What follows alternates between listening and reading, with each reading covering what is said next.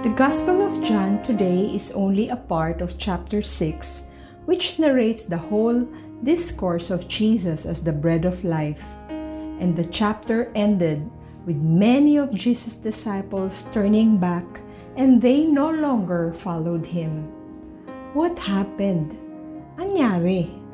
In order for me to understand the scene, however, I had to read the verses before it to understand what Jesus was exactly saying to the people.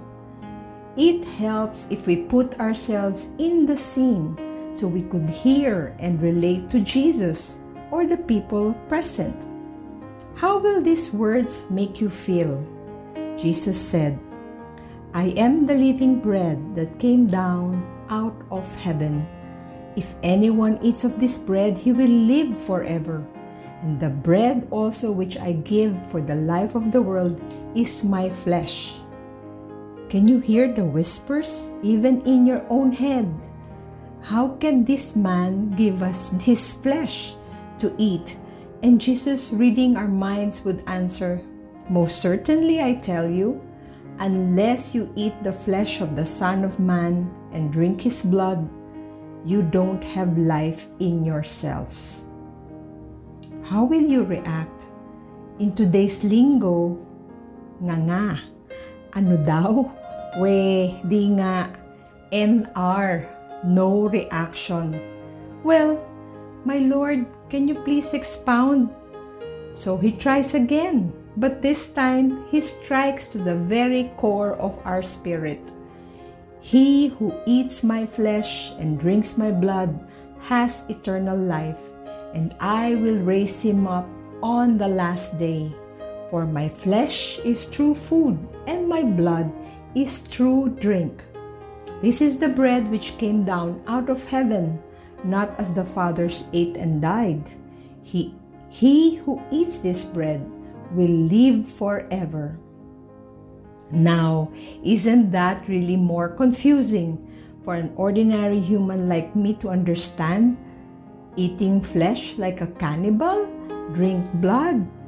Kaya naman pala, that explains the reactions of some disciples. This is a hard teaching. Who can accept it? They must have probably been horrified even. In one commentary, Dr. Jeffrey K. London, he says Jesus deliberately wanted to shock us. And I quote, "What do we do when someone's heart stops?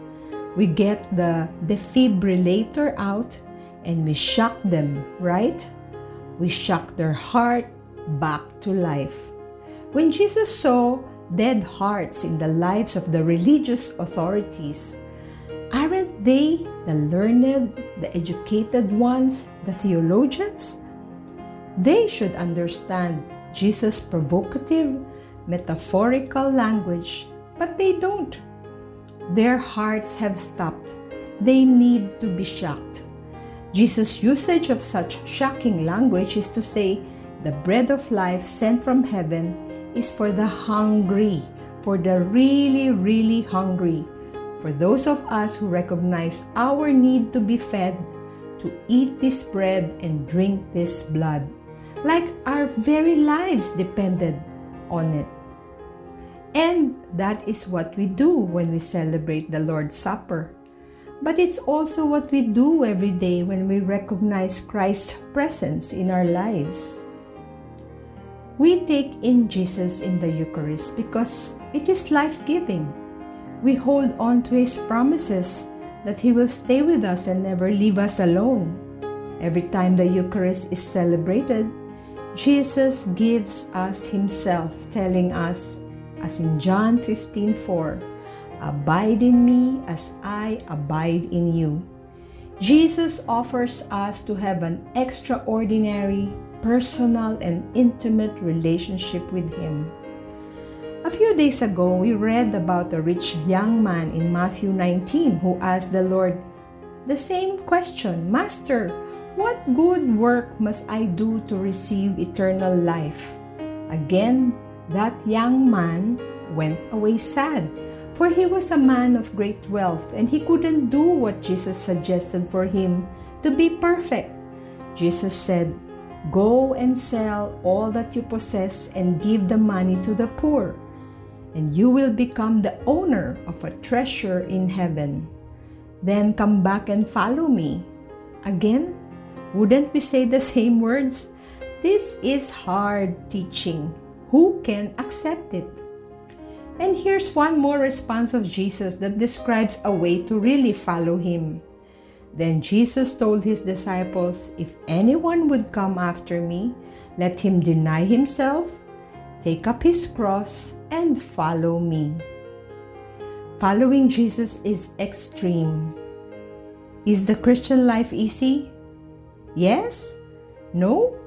Sadly, some preachers describe the Christian life as cheap grace, preaching prosperity as if when you have more faith, you will receive more blessings and be problem-free in this world.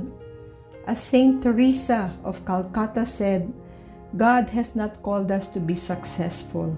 He has called us to be faithful. Just like the many disciples or the rich young man, we too have many distractions that cause us to remove our gaze on heavenly treasures. It may be pursuit of material wealth, power, positions, even hobbies, relationships, and other worldly cares. This may prevent us to really hunger for Jesus. The Gospel ends with Jesus' question to his disciples, which may as well be a question for all of us. Will you also go away? As we have a restful weekend, let us remember these words of Peter and make it our own prayer. Lord Jesus, to whom shall we go? You have the words of eternal life. Please send us your Holy Spirit that we may remain faithful and experience the fullness of life by receiving you, our true Savior, given to us by the Father, our bread of life from heaven, the one on whom we must feed all the days of our lives. Amen.